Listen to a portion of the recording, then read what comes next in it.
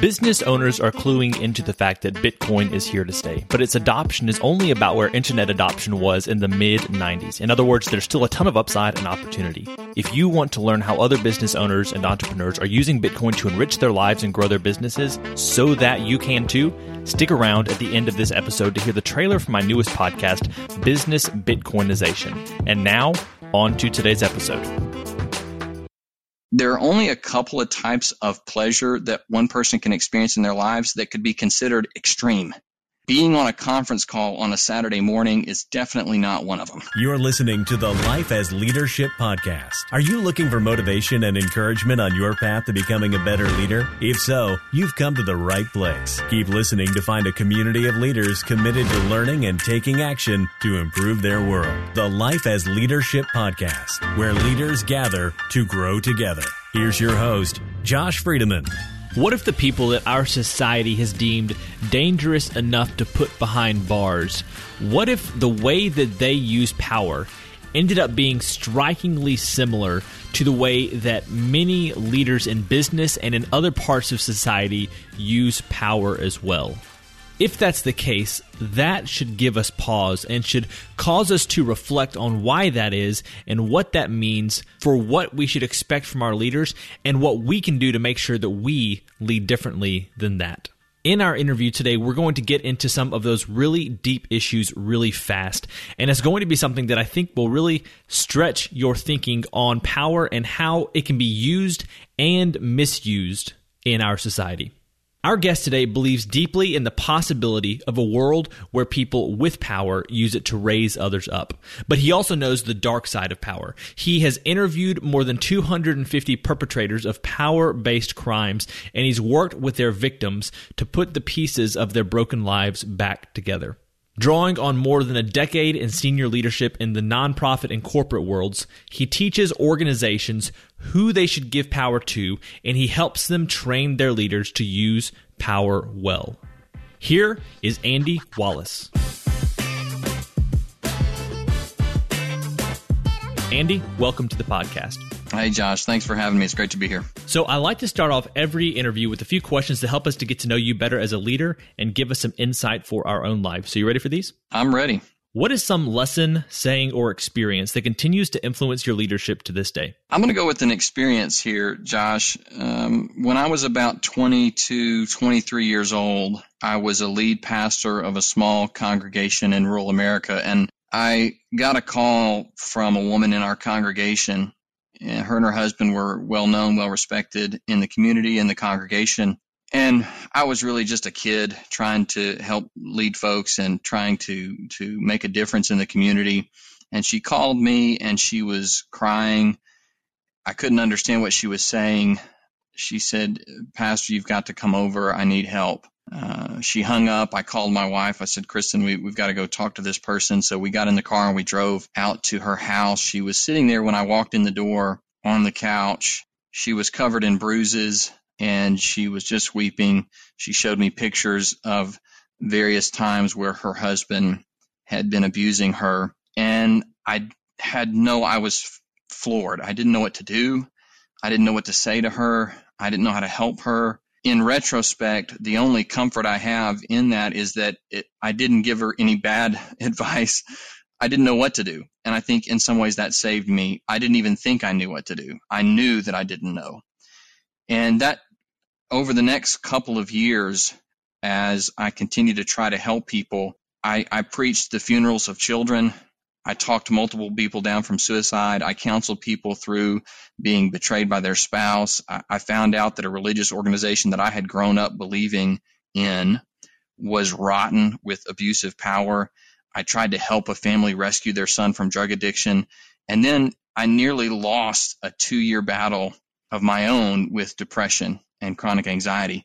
And when you begin to go through that, when you begin to get involved in people's lives and you realize the world is more broken than you thought, people everywhere are struggling, there are challenges, and those pat answers that you give out don't really help. What that does, those types of experiences, if you let them, they humble you and they change the way you lead. And that has changed the trajectory of my leadership and how I approach people. Wow. What a way to start off the interview. I'm sure we're going to get back to some of those things later on in the interview, but I want to go ahead and go to our second question, which is this. Use 3 descriptors to finish this sentence. A leader is self-aware, intentional, and evolving. What is a question that leaders should be asking either themselves or others? I think in any given context, the question that we should ask ourselves is, what is my mission, purpose, and identity in relation to the decisions or the situation that you're dealing with? What's my mission, purpose, and identity here? What is a book that you would recommend to leaders? Dare to Lead by Brene Brown, for a couple of reasons, because I think it's high time we heard a woman's voice on leadership. I realize there are other women leaders who have spoken about it. Brene Brown right now, though, whether you agree with everything she says or not, she is making a huge impact on the mindset of the workforce. She has completely broken out of the academic and the business world right into the mainstream. I mean, she's on Netflix, for crying out loud. So I think we should really be paying attention to the things she's saying. They're clearly resonating with a lot of people. And she's saying some really powerful things. I would say anything by Simon Sinek. And both of them are less about the mechanics of management and leadership and more about the mindset, which I think is more foundational. If you could get every listener to start doing something this week to help them be a better leader, what would that thing be? Now, these are. I want you to know, when you told me you were going to be asking these questions, it was not super easy. You went deep fast, and a lot of potential answers here. If I get a leader to start doing something, I would say exploring themselves more deeply. And by that, I mean doing things like the Enneagram, maybe, or exploring their family history, finding a mentor, doing things that help them understand themselves better. And finally, we have our arbitrary but insightful question, which is this. As a general life principle, is it better to ask why or why not? It totally depends on the context. If you force me to choose, though, I'll say why. And if you ask me why I chose why, I'll say why not? I like that. I need to think about that for a second, but I like the answer.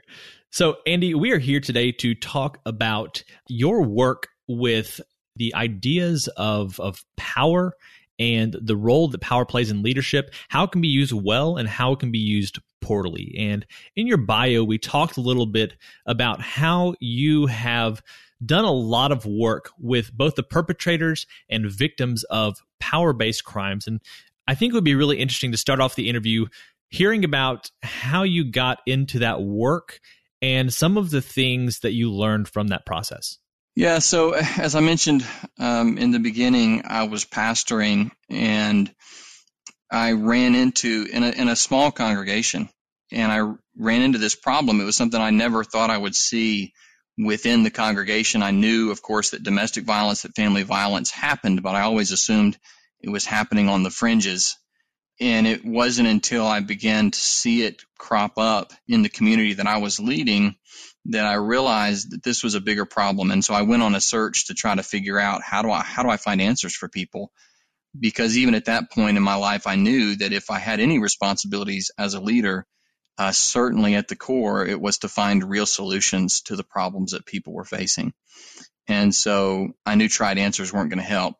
And so I went on exploration, and I came across a couple of fantastic local nonprofits. I was really fortunate to live in a city where there were some really high quality nonprofits that were doing work around the subject, the social services and domestic violence intervention. So I got involved with them first of all as a pastor, and found out that 1 in 4 women were experiencing domestic violence in their lifetimes.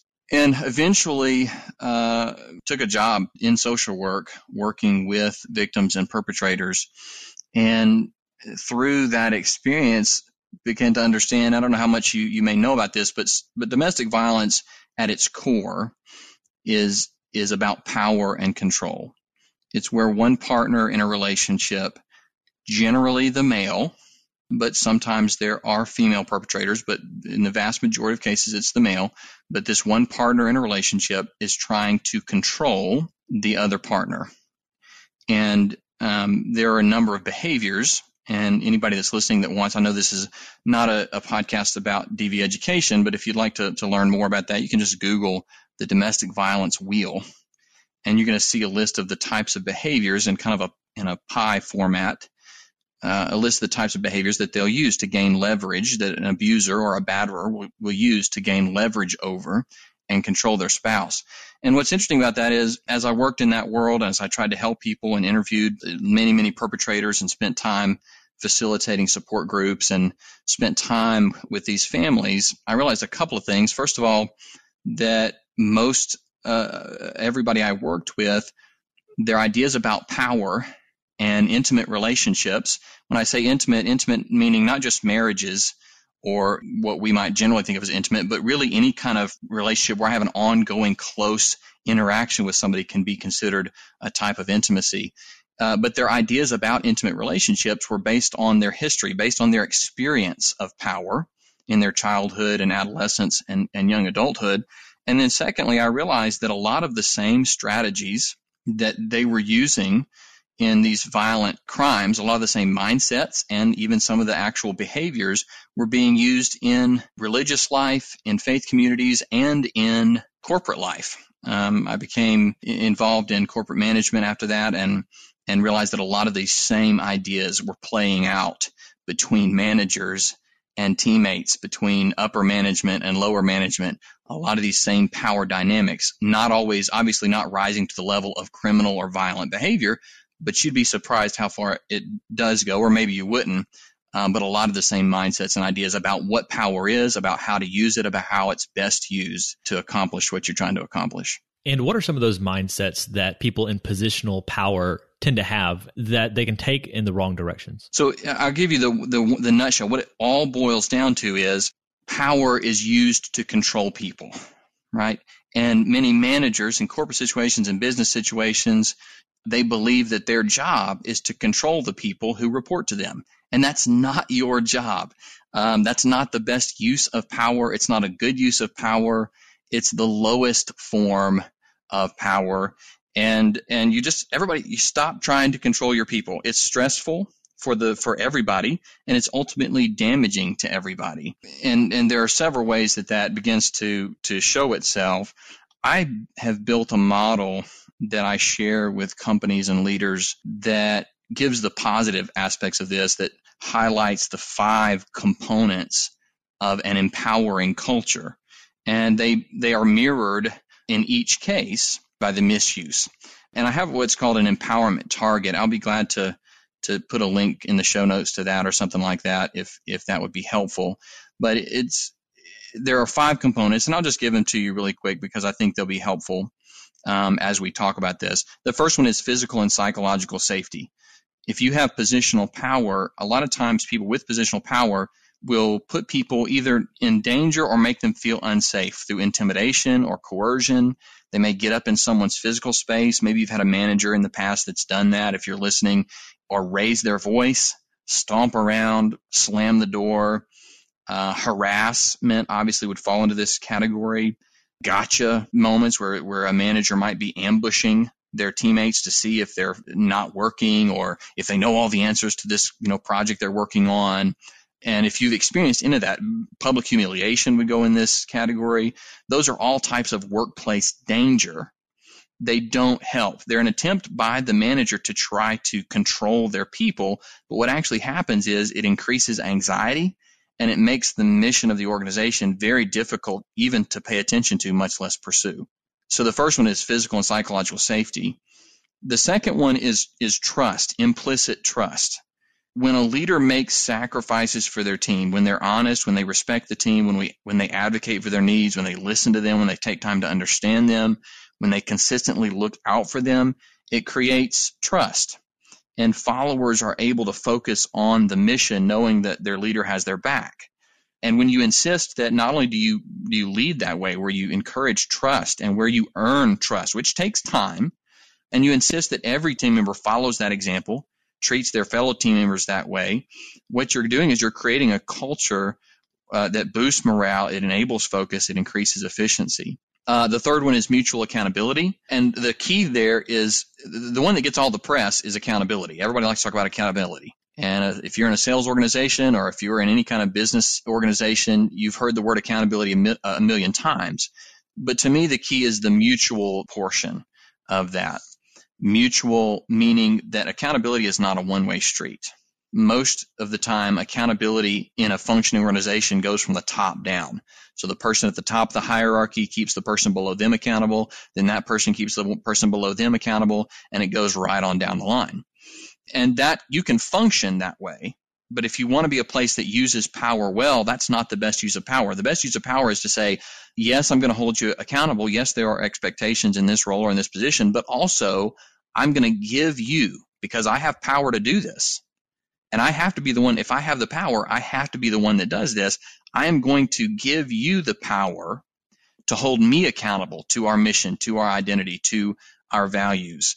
And every teammate, every person in this organization or in this hierarchy has the right and even the responsibility to advocate respectfully on behalf of the mission. The leader has to instigate that, though, because they have the power to do so. The fourth one is agency.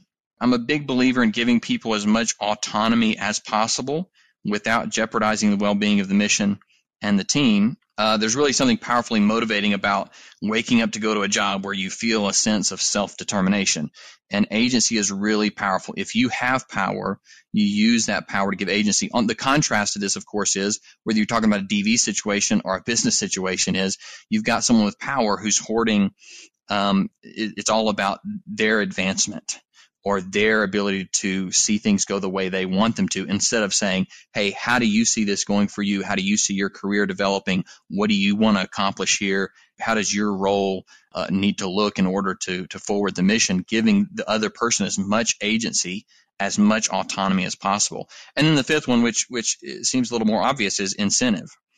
And that could be in the form of, competitive compensation, self and career development, greater responsibilities, recognition. There's a lot of different types of incentive, but the important thing about incentive is that it needs to be positive incentive.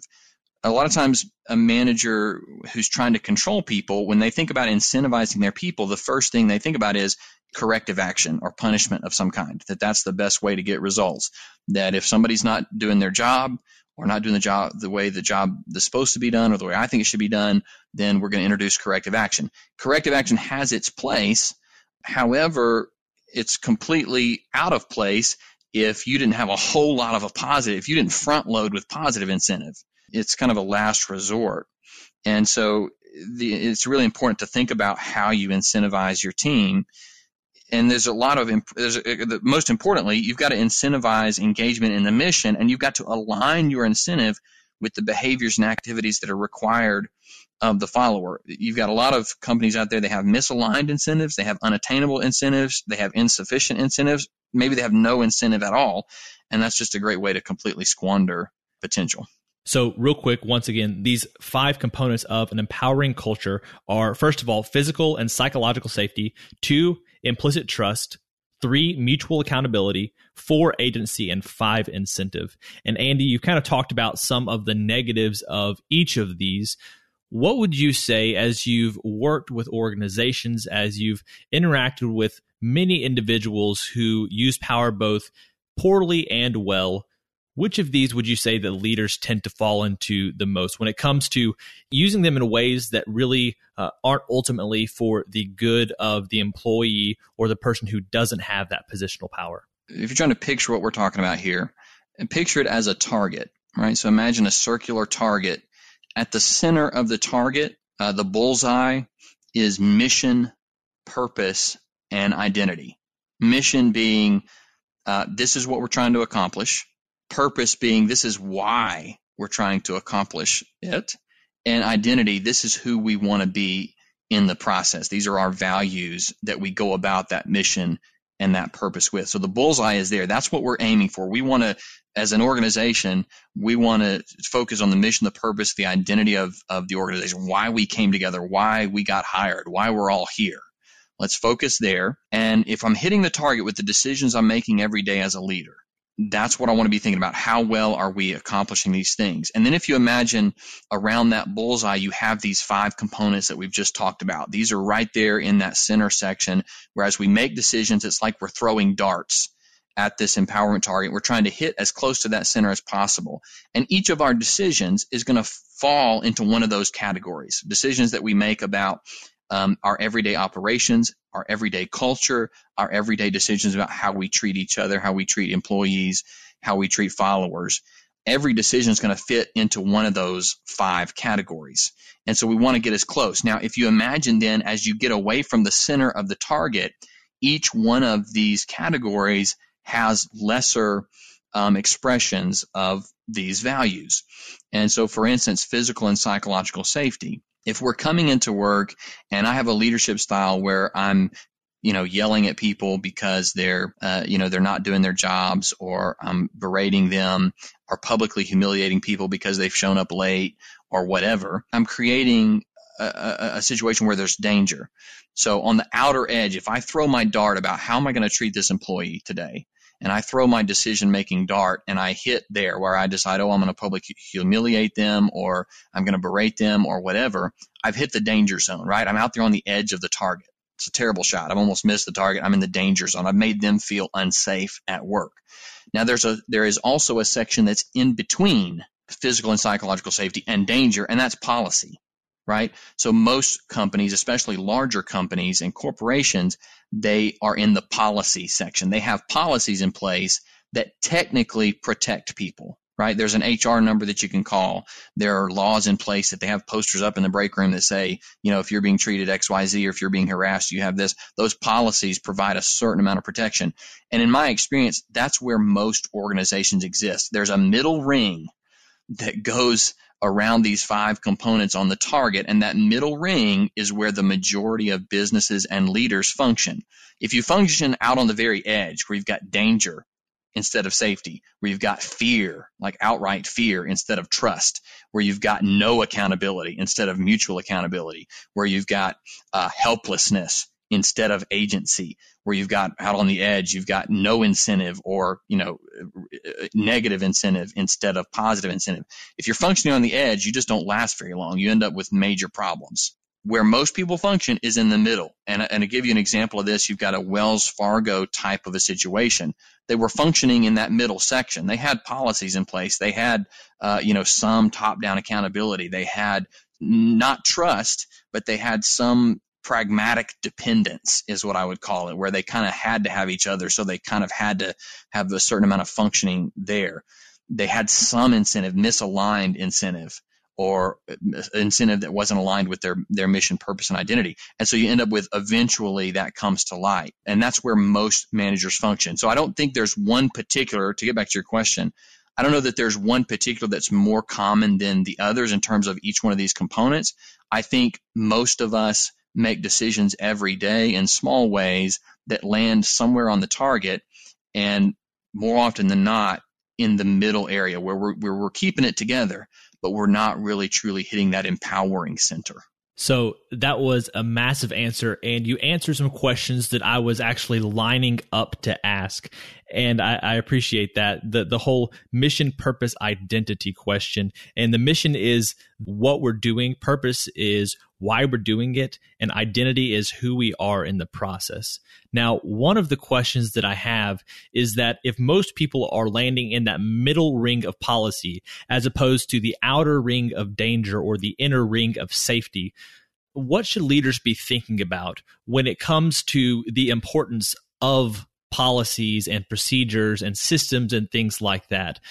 In this middle ring, is that when leaders are using those to make their lives easier and protect themselves rather than using it to help out their employees or the people who are working under them? I don't know that that's quite the case. It's a really good question. And let me make a statement that I think will help us unravel that. In an unhealthy or antagonistic context, the leader is trying to gain or increase their power over others, and the intention is to control them. Okay, so when they're operating in that middle ring, where it's policy is keeping everything going, there is some pragmatic dependence that they have. There's some top-down accountability happening. There's some minimal autonomy happening, and there's some incentive, even it might be slightly misaligned or it may not be healthy. But the leader in that situation often is frustrated. Leaders are as frustrated often or more stressed than the people under them because they're not able to fully flex their power because policy gets in the way. Now, what they maybe don't realize is that policy is really saving them from a lot worse fate. Or they may feel like, this pragmatic dependence, boy, if I could just get everybody to do exactly what I wanted to, then I wouldn't have to trust anybody. They may be in this place where this top-down accountability seems to be getting in the way. If my boss would just stay out of my hair, I could do my job. I wouldn't have to worry about, accounting for my time or anything else. Or, so they're operating in this middle area. But a lot of times the mindset, they feel like it's keeping them from having the control they need because the focus is on control. I'm trying to figure out ways to increase my leverage. It's all about leverage. I'm going to figure out a way to increase my leverage over my team in order to control them and get what I want out of them. On the flip side, when you start moving towards the center in a healthy, what I call a mutualistic context, the leader is trying to gain or increase their influence with others. Okay, instead of increasing their power over others, the leader is trying to gain or increase their influence with others, and their intent is to collaborate with them. I'm no longer trying to control my team. I'm trying to gain influence in order to collaborate with them in service of the mission, purpose, identity of the organization. So real quick, what are some things that leaders can do as a way to gain that influence instead of having to rely on the stick that power is sometimes? Yeah, so that's the $1 million question, right? And there's a million answers to that. I've got a list of really practical, down-to-earth examples of contrasts, really. They're on my Instagram, which I believe is going to be in the show notes. I'll give you a kind of a sampling of some typical behaviors that you'll see when a leader is trying to get control, as opposed to the same situation, but the leader is trying to inspire collaboration. So here's a couple of examples.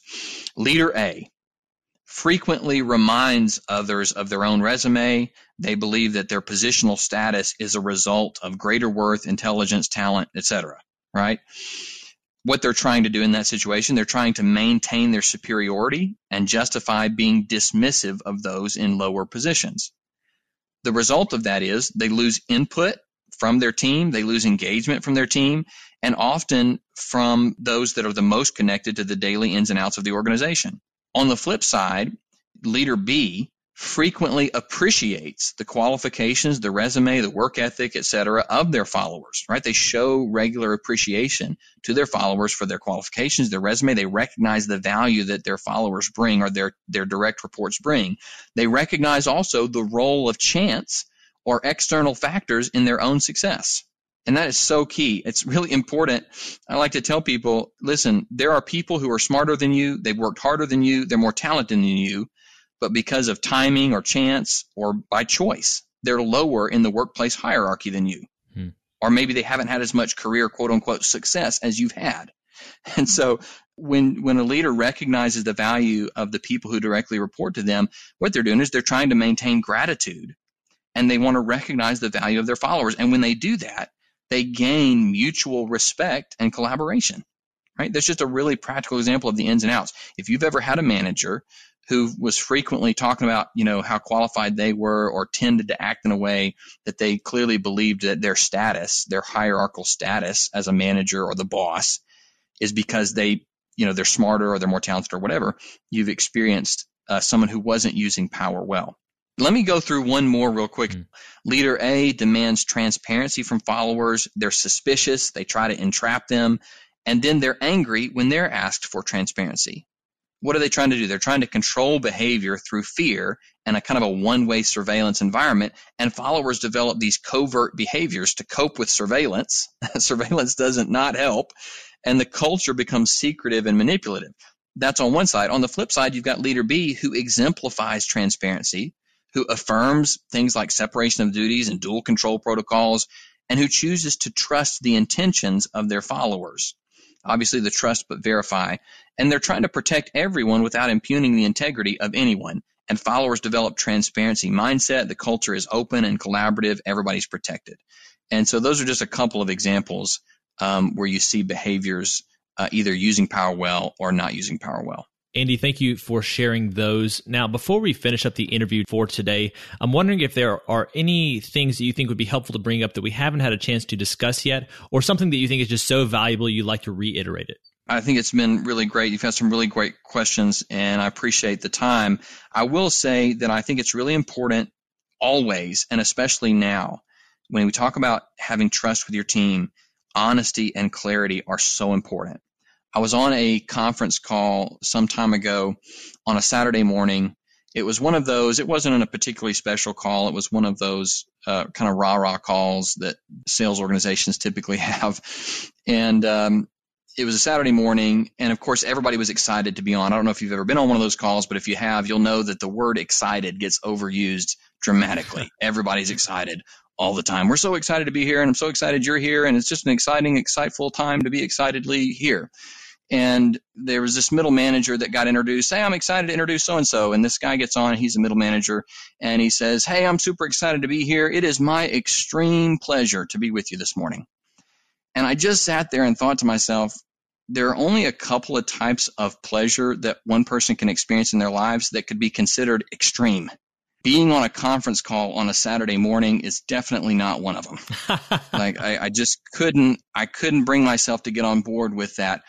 But I think in corporate culture, we have almost a Stepford Wives kind of mentality that we have to be something we're not, especially in a crisis. But all the time, it's important to be honest and clear with your team about the situation, about what's happening. Honesty and clarity is a foundational building block of trust. Well, Andy, you actually have just started your own podcast called the Power and Leadership Podcast. I'd love for you to share about that just briefly, and then let the listeners know where else they can learn more about you and the work that you do. Yeah, absolutely. Power and Leadership Podcast is brand new. Would love for folks to go check it out on iTunes or wherever, or on Apple Podcasts, wherever you get your podcast, it's available. We're going to talk about a lot of the things we've been talking about today on that podcast. It's 20 minutes or less, so it's a way to get an easy snack of leadership insight on your way to work, on your way home from work, on lunch or whatever, and it's going to be a lot of fun. Also, you can check out my website. It's andywallaceconsulting.com, and you can see a lot of what I do there, speaking, training, and other. Sounds good. Well, Andy, thank you so much for your time today. It's been a pleasure. Hey, thanks, Josh. If you liked what you heard from Andy today, be sure to check out his new podcast, Power and Leadership, where you can hear more great insights like the ones he shared today. Speaking of which, let's go ahead and talk about today's 3 key takeaways. Each one builds on the other, and the first one is this. Culture, whether it's empowering or controlling, is made up of 5 key components: physical and psychological safety, trust, accountability, agency, and incentive. Once again, that's physical and psychological safety, trust, accountability, agency, and incentive. The second key takeaway is this. These 5 components that we've just talked about all surround what should be central to the organization, which are its mission, its purpose, and its identity. And just as a quick recap, the mission is the what of the organization, the purpose is the why, and the identity is who we are in the process of fulfilling the mission and carrying out its purpose. And the final key takeaway is this. The further that any of these components gets away from the mission, the purpose, and the identity, the more poorly the culture will be expressed and the more dangerous it will become. So, for instance, as trust in an organization moves away from the mission and the purpose and the identity of the organization, the more it will erode and the more dangerous it will become. I think Andy shared a great model for how we can think about power and the importance of having a strong core in our organization and in our leadership. And I hope that you will take this to heart and check out more of the resources that he has to share with leaders. If you would like to see a version of his empowerment target that we talked about today, you can find a link to that by looking at the show notes in your podcast player or by going to lifeasleadership.com/078. Now, I hope you'll join us for Monday's interview because we're going to, with a different guest, continue some of this conversation around what it looks like to be a leader who creates a culture of engagement rather than one of compliance. I think it'll be a great addition to what we've talked about today, and I think that extra reinforcement would serve any leader well. So I hope you will come back then, and until then, keep living and leading well.